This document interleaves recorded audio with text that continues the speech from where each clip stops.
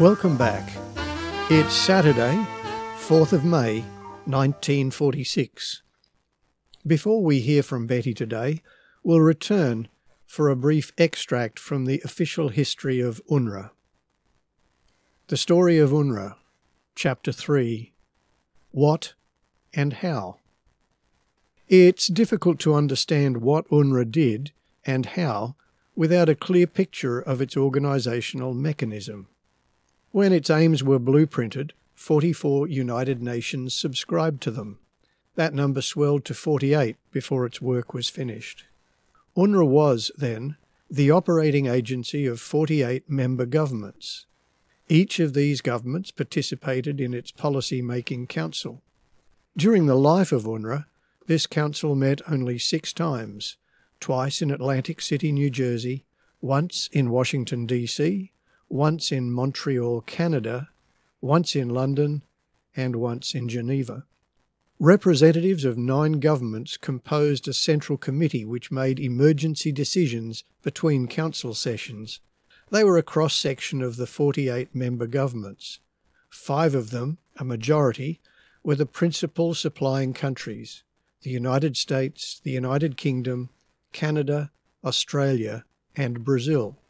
2 were invaded countries: the Soviet Union, which did not ask for assistance, though the 2 most devastated Soviet republics did, and France. The remaining 2 were invaded lands which did receive relief: China and Yugoslavia. The Central Committee met at the Washington headquarters of UNRWA upon call of the chairman. The executive responsibility was centred in a Director General who was assisted by his staff. All 3 of the Directors General were United States citizens: former Governor Herbert H. Lehman of New York, the late F. H. LaGuardia of New York, and Major General Lowell W. Rooks. But now, let's hear from Bet.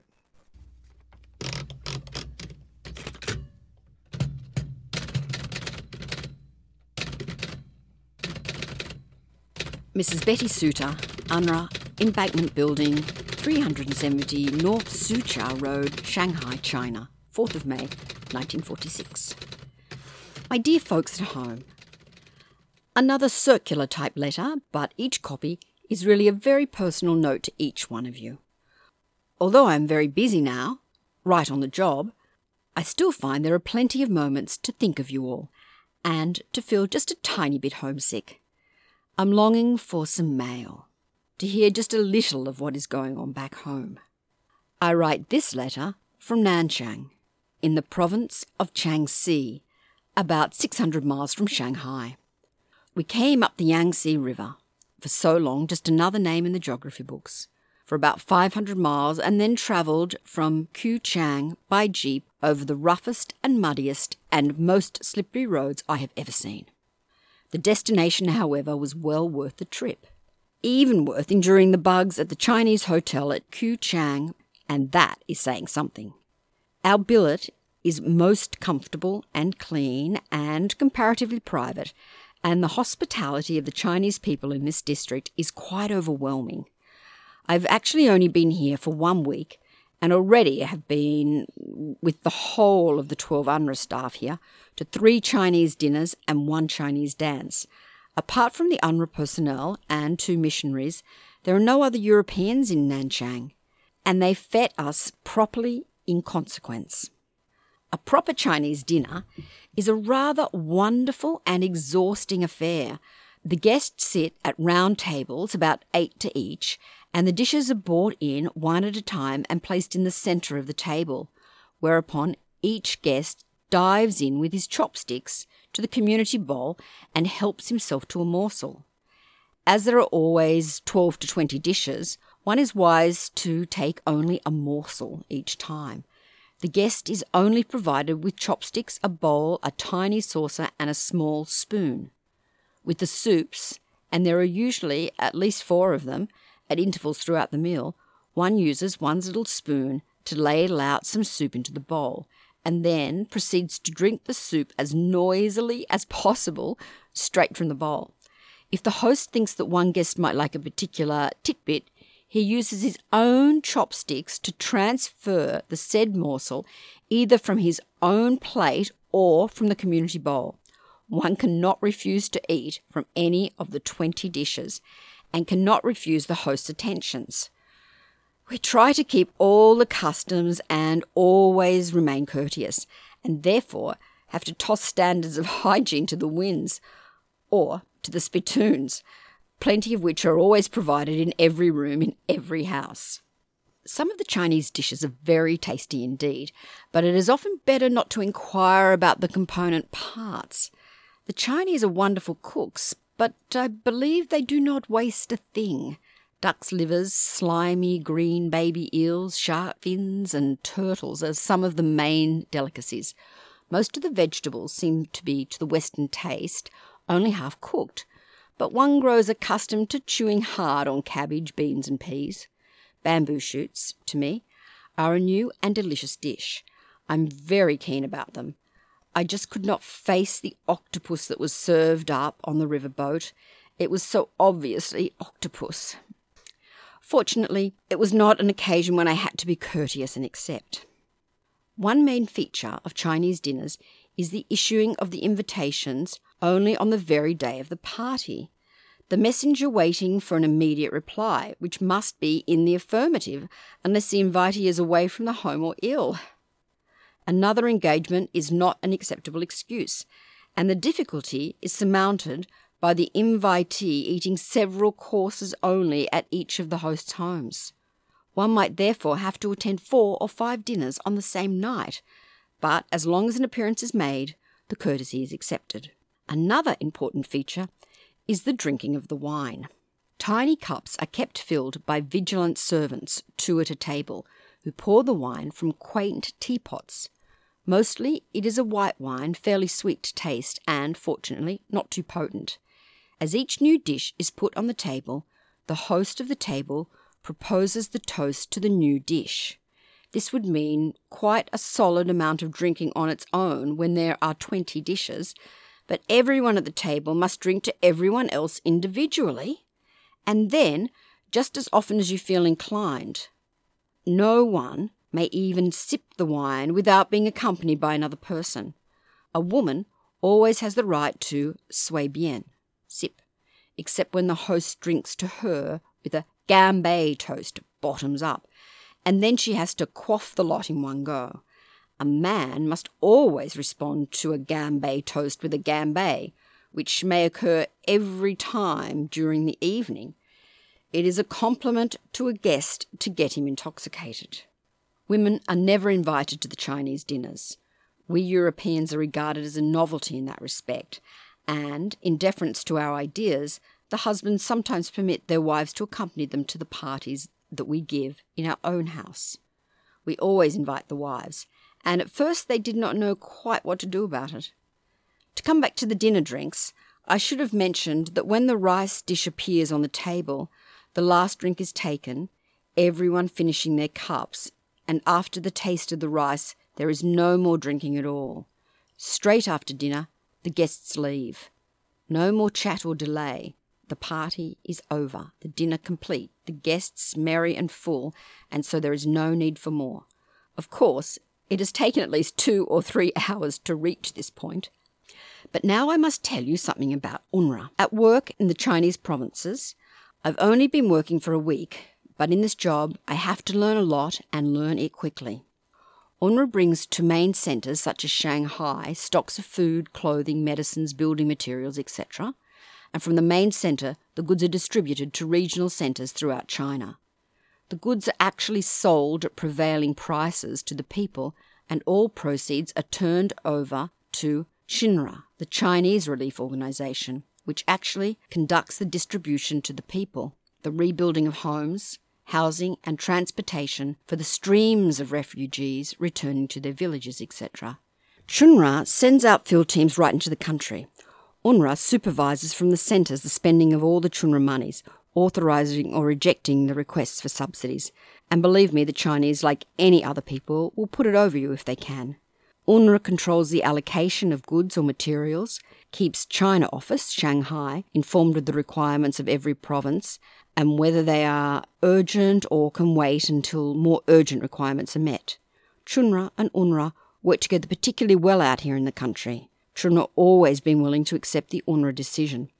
The people really seem grateful for what is being done. There is, of course, a certain amount of giving rather than lending and supplying necessities without payment. Extensive inquiries are made as to the really needy persons and some type of register is kept. When a village is admitted to have been devastated, there is never very much to be seen. The Japs made a perfect job of levelling whole villages at a time, and as the refugees return to the place where their homes once stood, CHUNRWA is nearby to help them with food or clothes until they rebuild. The Chinese are a wonderfully patient and long-suffering people, and they accept their misfortune and their fate without complaint. They simply set their paltry belongings on the sidewalk and start again to put up the walls. No tragic survey of the scene, no raising of the arms, tears, or tearing of the hair. They would appear to think nothing of it. I particularly admire the farmers and the country peasants. In this city, our director is immediately engaged on inspecting the ruined blast furnace, the cement works, the power plant, and the sewerage systems or lack of them. After inspection, he will recommend that CHUNRWA either does or does not allocate specified sums of money to the rebuilding of the old constructions or establishment of new ones.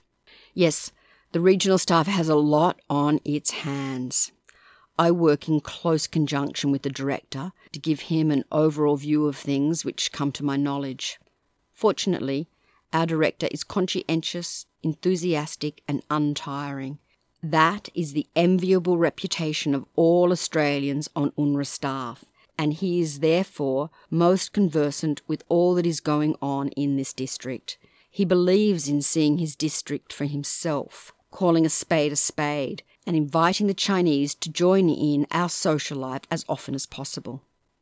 True to traditions of the RAF, he is a good drinker, and the Chinese respect him extra much accordingly.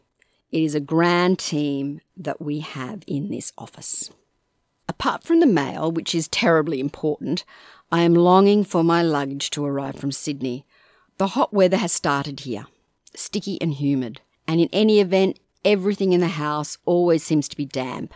And I'm still living in my 65 pounds of air luggage, which included 2 blankets, a sleeping bag, and similar items which are put out of sight up here. Golly, I'm sick of the sight of these clothes. We are urging for a sewing machine, whereupon I will buy some of the lovely cotton cloth around here and try to make something.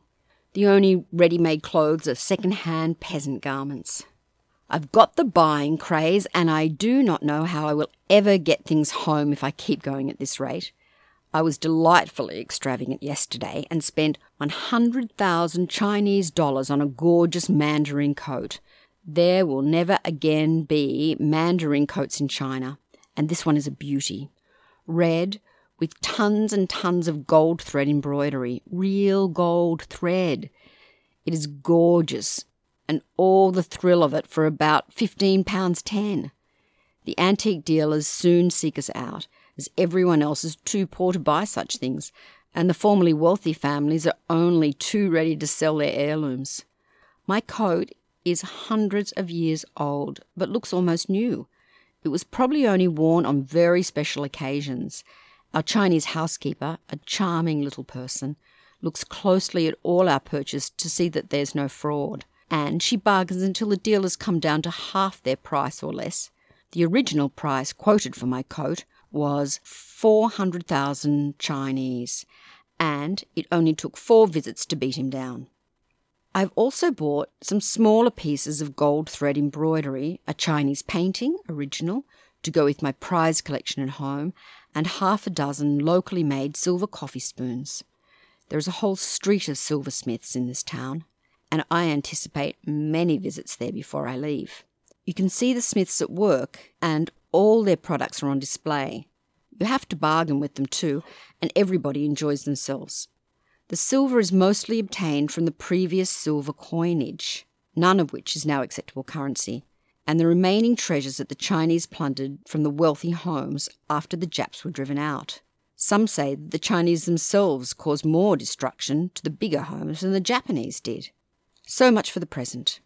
Would that I had a pen of the journalist or the brush of the artist. A law-trained woman is not the best suited, I fear, to giving true pictures of these ever-fascinating sights and experiences. But I hope my letters convey to you a little of the thrill and the fun that I would like you all to hear and enjoy. Cheerio. Postscript to letter 4 May 1946. Dear Mother, Dad and family. These new letters may overlap a bit because I'm sending carbons to different people all the time, but you will get the originals of each one. I'm still loving this place and happy to be working. What do you suggest about sending home the odds and ends that I'm collecting for you? Will I chance the post? Heaps of love to you all. Bet. Production credits for this episode. Produced and narrated by Warren Henry. Voice of Betty Suter by Helen Polkinghorne. And the featured tune from 1946, Let the Good Times Roll, Louis Jordan and his Timpani Five.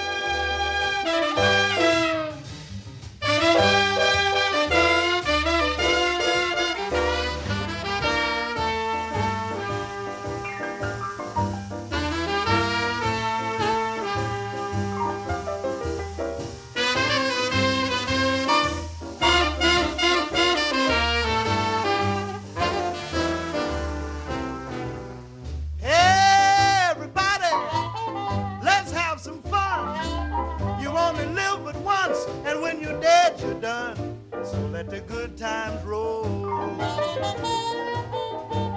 Let the good times roll. Don't care if you're young or old. Get together, let the good times roll. Don't sit there mumbling and talking trash. If you want to have a ball, you got to go out and spend some cash. Let the good times roll. Let the good times roll. Don't care if you're young or old. Get together, let the good times roll.